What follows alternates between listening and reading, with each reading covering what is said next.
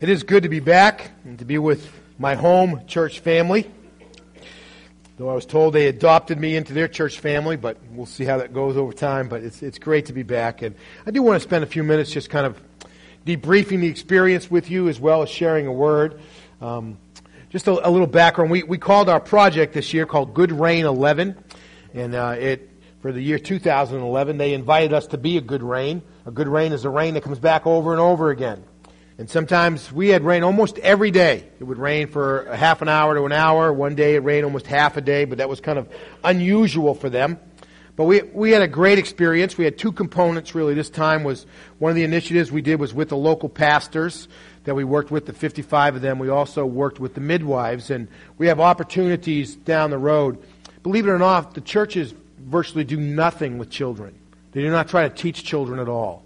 And they are wrestling with that issue of how to do that, and we really can be a great assistance to them as they begin to learn how to teach children the Bible from a very young age. But I had just many memories. You know, some of it's just the things that frustrate you, and you got to laugh about all at the same time.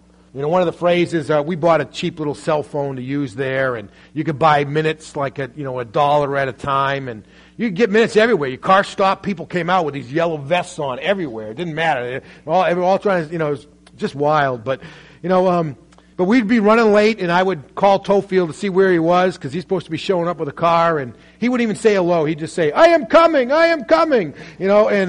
that kind of, we're going to name him, I think, I am coming, next time when he comes over here again, because they gave us names, Rwandan names, so we're going to name him I am coming. So I taught him a new word. At least I think it's right in Spanish, called vamonos. We go. So he'd show up and say, vamonos, we go. We got to get going. And because we just had so much to teach these guys, it was hard to run behind. But we'd get back from teaching through the course of the day. We'd finish like at 5:30. We wouldn't get out of there till like 6:15 because there's all these logistics you got to do. We'd get back to the house, and then they say, well, what do you want to have for dinner? Chicken, beef, whatever, And it doesn't sound. It sounds great, right? But the chicken is like, anyways, but you say, well, I will have beef, and then 9:30 it gets served because they got to fire up the charcoal, they got to go buy everything, they got to be, so we were just eating really late. So we got very fond of these self-serves. We would drive down into the city. It's like an all-you-can-eat buffet, but we usually got there late enough that and they always freaked out because if you took more than one piece of beef, they got really upset. One meat, anyways. So, we also learned that they don't do anything on contracts over there. We go down, you pull you set up an account with the electrical company, you pay, they send you a bill when you get done. You pay for everything in advance, your phones, and then we found out the hard way with the electricity. We got there, and Friday night, the power goes out about 10:15. We were just climbing into bed. Well, I figured it's out in the neighborhood because it had gone out for a couple times. We get up in the morning, the power's still out. So we ended up taking these it was like one of the coldest mornings, and these cold bucket baths. Well, it turned out our meter had run out of electricity. They run down to a store, and they, you pay a few thousand francs, which is like $3 or $4 or something, and they come back and they type a code in, and 10 kilowatt hours appear in your meter. And when those are all gone, it turns off again. So I learned where the meter was, and I tracked it myself from then on out. Because I didn't want, it was bad enough taking a bath out of a bucket, kind of idea. And but we stayed in a place like refer to it now as the bar sandwich, because on both sides of us there were bars. They looked like houses, but in the one on the left side, where towards the front of the house, guys were there watching soccer games, I think, till 3 in the morning. They're making tons of noise, playing music, etc. And then just on the other side of the wall from me, there was a bar that faced the next street up. Street's a relative term there, but anyways, and so there was just noise everywhere. And then at 5:30 every morning, the Ugandan Christians, one of their strategies for evangelizing people is using a megaphone at 5:30 in the morning to preach the gospel. I'm thinking, how can you win friends and influence people at 5:30 in the morning on a megaphone, And it was, anyways. But it's just, you just kind of get used to all that stuff with a little bit of time. But there's some things that are just, just things that bring joy. We had three 73-year-old pastors who were part of this training. They slept on mattresses on the floor of this church facility for a month.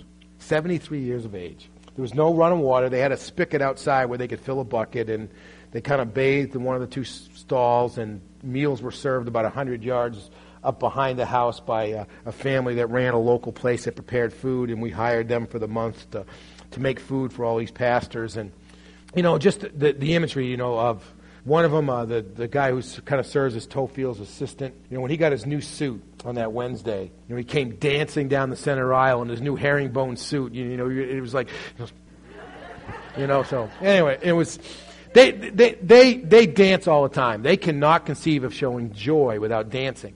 So when their choir's singing their services, everybody's dancing, and, so you learn. But that part, I could get by with. It was the jumping part. I could never get that right. A couple times people came over and said, "You're not doing it right." Anyway. So I am definitely dancing challenged as we went along. But there was another guy there. He's 73 years old. His name was Elijah. He's a pastor in the Congo. He's one of the guys who fled the country in around 1959, 1960. He's been pastoring in the Congo ever since. He was actually Tofield's father-in-law.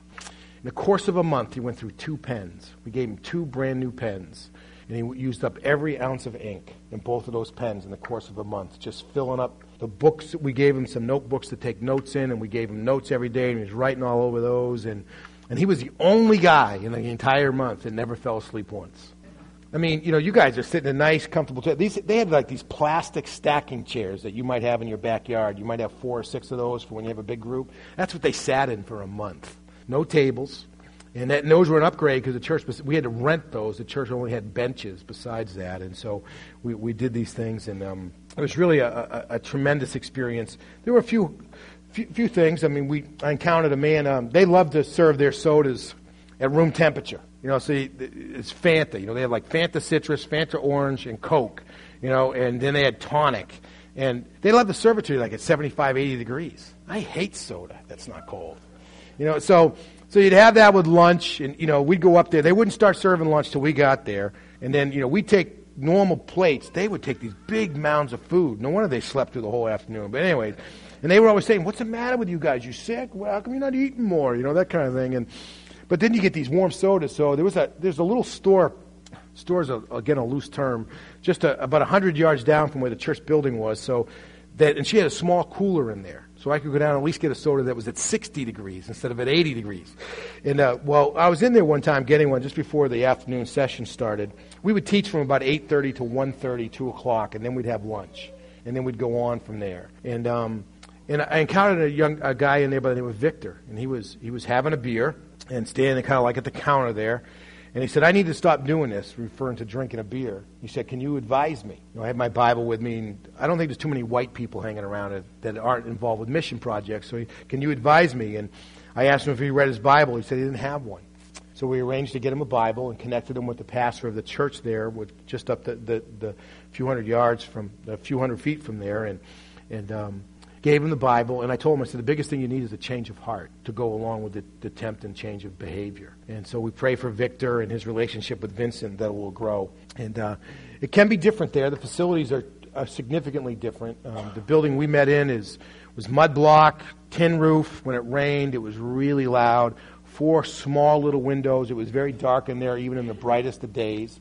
One facility that I preached in on a Sunday morning, they had big open windows. They just had no glass in them. So in the middle of my sermon, I'm just getting to the climax, it starts pouring out, and the wind is just blowing, and the rain is just blowing in through the window, and people are pulling umbrellas out on the inside of the building to keep from getting wet.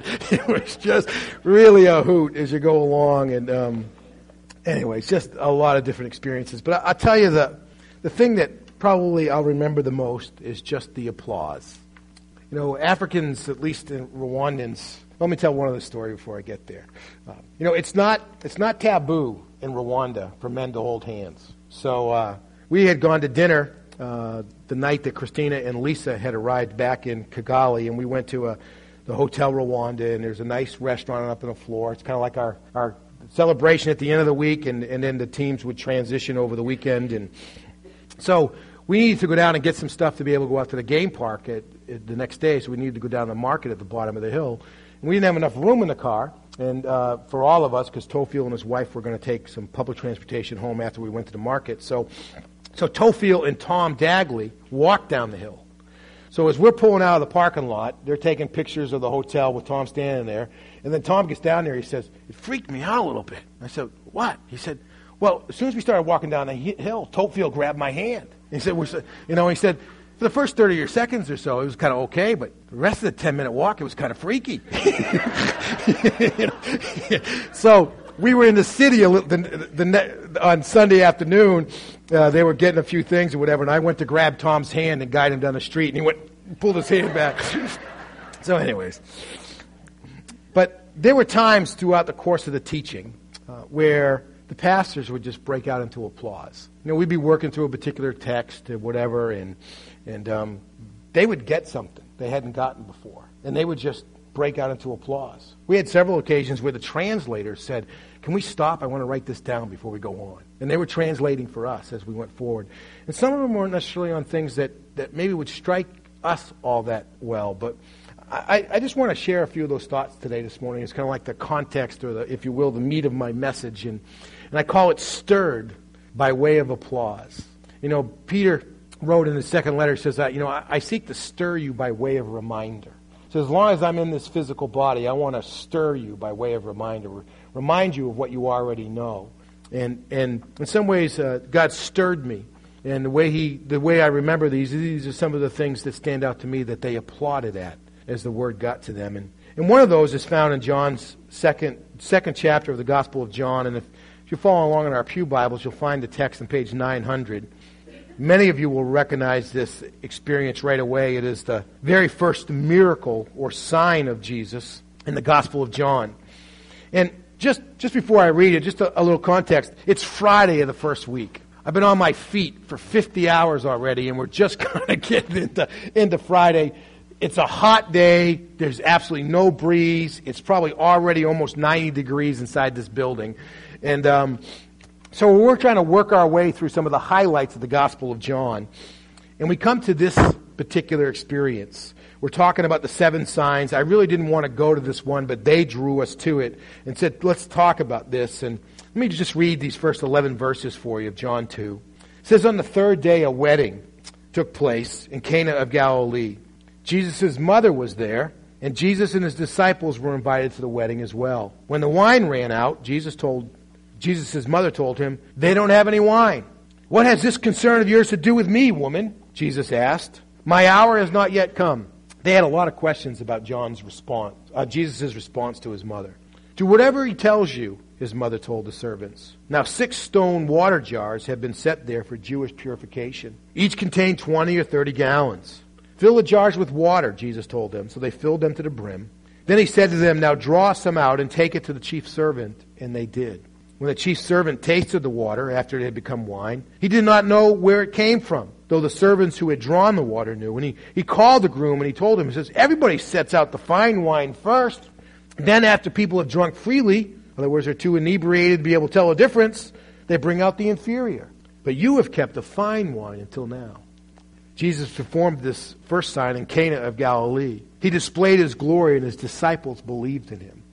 Well, in Rwanda, wine and alcohol is a big issue among the Christians. So immediately they started to pepper me. Not only the questions about verse 4, was Jesus being disrespectful to his mother, and why did he say this, and all these kinds of things, but also was this sweet wine, like our Welch's grape juice, or was this wine that Jesus made? And all kinds of questions about believers drinking and all these kinds of things. And they practice a pretty ruthless form of church discipline on occasion over there. Ways in which that they told us of an experience where if a woman becomes pregnant in their church outside of wedlock, they kick her out of the church and she can never come back. Ever. And we had some quite interesting discussions as we worked through 1 Corinthians and 2 Corinthians and some of the passages that relate to that.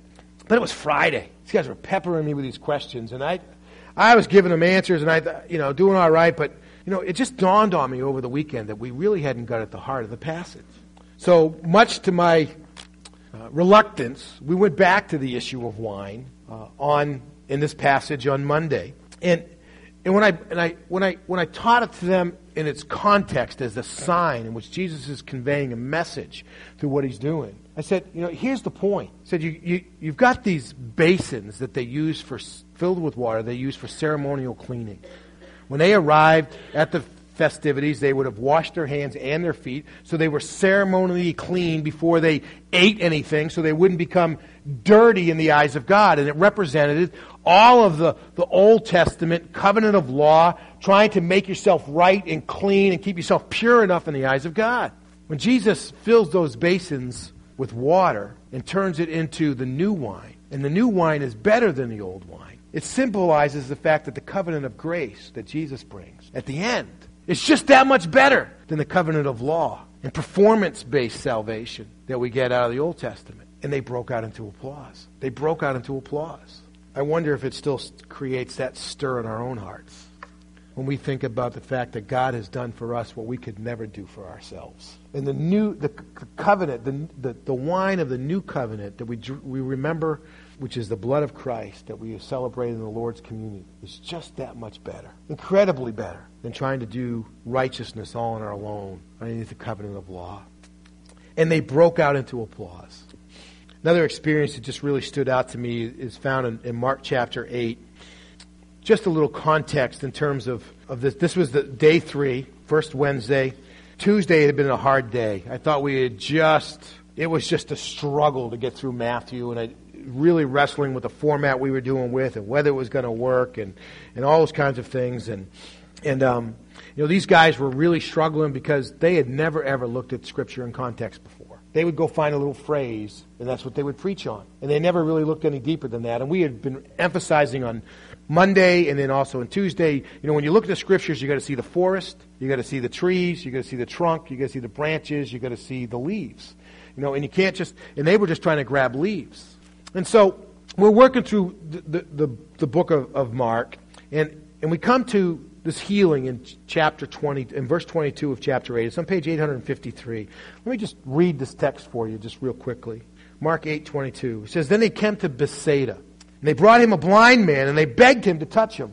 And he took the blind man by the side, and he brought him out of the village, and spitting on his hands and laying his hands on him, he asked him, 'Do you see anything?' And he looked up and said, I see people. They look to me like trees walking." Again, Jesus placed his hands on the man's eyes, and he saw distinctly. He was cured, and he could see everything clearly.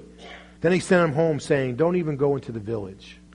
Now, they wanted to fixate on verse 26. Why did Jesus tell them not to go into the village? And we talked a lot about the mark and secret or whatever. And then I asked him this question. I said, why do you think it took 2 touches from Jesus to heal this guy? As far as I know, this is only the only 2-touch miracle in all of the New Testament. Why did it take 2 touches? All across the room, raising their hands. Because his guy doubted. The guy didn't have enough faith, or he had sin in his life. All these different things are popping up. And I said to him, well, you guys could be right. And we were really trying to make a very clear emphasis between what the Bible says and what we understand it to mean. That real reverence for the Word of God.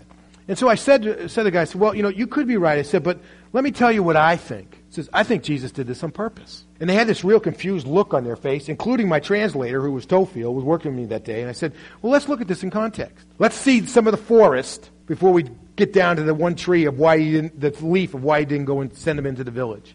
I said, at the beginning of the chapter, Jesus feeds the 4,000. A few loaves, a few fishes, feeds everybody, baskets full left over. They leave that experience, they hop in a boat to go across to the other side. They're in the boat, they forgot to bring any of the leftovers with them. They got 1 piece of bread. There's 13 of them. So Jesus starts warning them about the yeast of the Pharisees and the yeast of the Gentiles. It's the idea of trying to develop greatness through our own effort, whether it's through religious type of efforts or whether it's through worldly efforts, but trying to make yourself great. And he's warning them, and they said, well, maybe he's talking about yeast because we didn't bring any food with us. We're going to starve. This is a long journey across the lake, all this kind of stuff. And Jesus says, do you not yet understand? Don't you remember the feeding of the 5,000? Don't you remember the feeding of the 4,000? How can you be asking whether or not we're going to starve because we only got 1 piece of bread for 13 of us? When they get to the shore, they encounter this man. And Jesus takes him aside quietly with just the disciples, and he touches his eyes, and he sees just partially. And I said, just like sometimes we only see God partially. We don't get it all. You know, we can see God as Savior, but we struggle with Lord. Can see God as provider, but we don't see Him as the sender, you know, and all these things. And then He touches his eyes again and he sees clearly.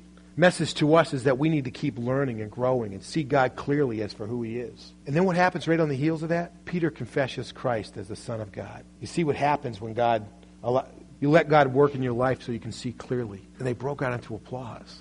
And I will tell you, it wasn't as much about the truth of God needing to touch their eyes so they could see more clearly, but they understood the power of seeing the Word in context. That they no longer had to just kind of grab for little pieces here and there to somehow hope to have some kind of a message to share with their churches, but they were finally seeing the light of how God really can speak with power through His Word, through everything that He shared in His redemptive activity that we find in the Scriptures.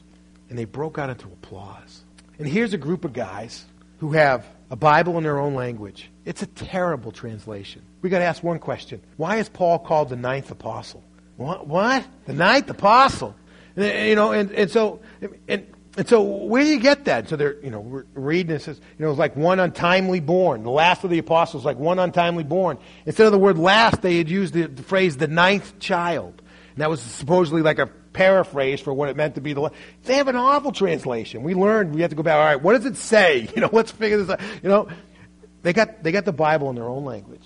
They have no cross-references, no concordances, no Bible dictionaries, no commentaries, no Sunday school lesson quarterlies, no, really, literally no radio to listen to, no nothing. It's just their word, that word. And these guys would just go find a little phrase like, do not grow weary in doing good, and they would just go preach for an hour with whatever they could come up with. And they would tell us that what they would do is they would just supplement content with exuberance. And so we got done studying this passage. And after they had broken out into applause, one of their leading pastors of one of their largest churches, stood up and he said, I don't want you to come to my church because I know I don't handle the Word of God right. I'm grateful I'm learning, but I know I don't handle it right. He said, you know what? You need to become our spiritual father, and we will become your spiritual children. Keep coming and teaching us. And they broke out into applause. Just one last experience of being stirred by way of applause. It comes from the end of the Gospel of Mark. Many of you who are kind of into this thing know that the last 11 verses of the Gospel of Mark are disputed as to whether or not they were in the original text or not. You'll see in your Bibles that they are bracketed. That means that there's a reference there to the fact that some commentaries do not have, some versions of ancient texts do not include these verses. And so we got to the end of the book of Mark, and we came to these verses, and I was all prepared to do all this explanation about why these verses were in brackets, you know, about textual variants and all through the ages and the different areas of the church and all that kind of stuff. And so we read this, and let me just read verse 14 through 18. It says, later he appeared to the 11 themselves as they were reclining at table, and he rebuked their unbelief and hardness of heart because they had not believed those who saw him after he had been resurrected. Then he said to them, go into all the world and preach the gospel to the whole creation. Whoever believes and is baptized will be saved, but whoever does not believe will be condemned. And these signs will accompany those who believe in my name. They will drive out demons. They will speak in new languages. They will pick up snakes. If they should drink anything deadly, it will never harm them. They will lay hands on the sick and they will get well. So I'm in the midst of giving all this explanation about why these things are bracketed and the fact that this was probably included because there was no form of the Great Commission in Mark without it and all this kind of stuff. And this very simple I mean, he was wearing like sweatpants and a shirt the whole time. You know, a lot of these guys only had 2 pairs of clothes with them for the whole month. And one of his sets was like a sweatshirt that he had gotten somewhere. And real simple guy. He raises his hand and he said, what would you tell us to say to people who say, well, where's your anointing to heal people by laying on of hands? See, they have the guys who come through Rwanda who set up the big tents and have all the crowds come, and they have the dramatic things, and people come down the aisle in wheelchairs, and they pray over them, they jump up and throw their wheelchairs and run out, and the people in these villages are saying, well, where's your anointing? You know, where's your anointing to do this stuff? And he said, what would you have us say to people that we don't have this special anointing? How would you answer that question? That question and another one that I got, which was, our churches are small, they can't pay us anything. We dig, which means they're farmers, and our crops are very poor. What advice would you have for us? That question and this one is the one that troubled my soul the most. And I looked at this pastor and I said, I said, it may not be the answer that you're looking for. But as a pastor whose job it is to feed the sheep so that they can grow in Christ, so that they can be the children of God that God has called them to be, far more important to you is the anointing to teach the Word of God with accuracy than even to lay on hands on people and heal them of their physical illness. So if you want to pray for an anointing, if you want to have a sense of credibility among your flock, it's based upon the anointing that God gives you to be able to clearly teach the Word of God. Because that's what changes people's lives from the inside out. And they broke out into applause. And we're not a whole lot different, are we? The greatest power that God can give us is to live like children of God, with peace, with hope, with love, with joy, with mercy in our homes, places where we work, in our everyday lives. And yet what often impresses us is not that power, but it's the dramatic stuff that's used by God to draw people's attention to the gospel. But the real power of God is giving us His power to live like His people day in and day out. I wonder if we'll break out into applause. God's greatest gift to us is His power to live the life that He's given us. Because we've been born again to a living hope. And Jesus has come that we might have life and have it abundantly. We wait for those miraculous deliverances, those healings, those incredible signs that God has done, the unexplainable. But the greatest gift God gives us is a gift of His Holy Spirit and His Word, so that you and I know how to live with wisdom and knowledge and partake of the divine nature in each and every day of our lives. And that should make us break out into applause. Let's pray together. God, all around the world, in every nation, every tribe, every tongue, every people, people are just yearning to know you. What marvelous skills our adversary has in distracting us from what's truly important.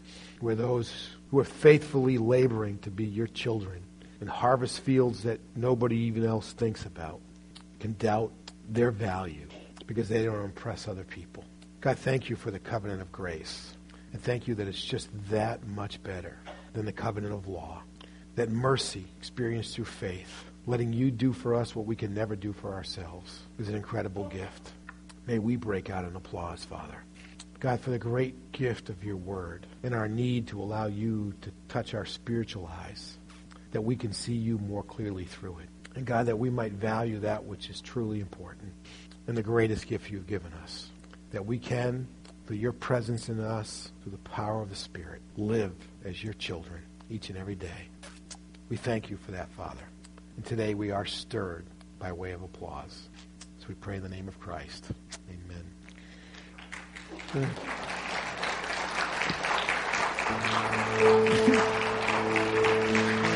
Would you stand as we sing? And I want to invite our ushers to come forward and receive our offering as we sing. Let's sing with a spirit of joy. And even for this one Sunday, if you want to break out and dance, you're welcome to do that, all right?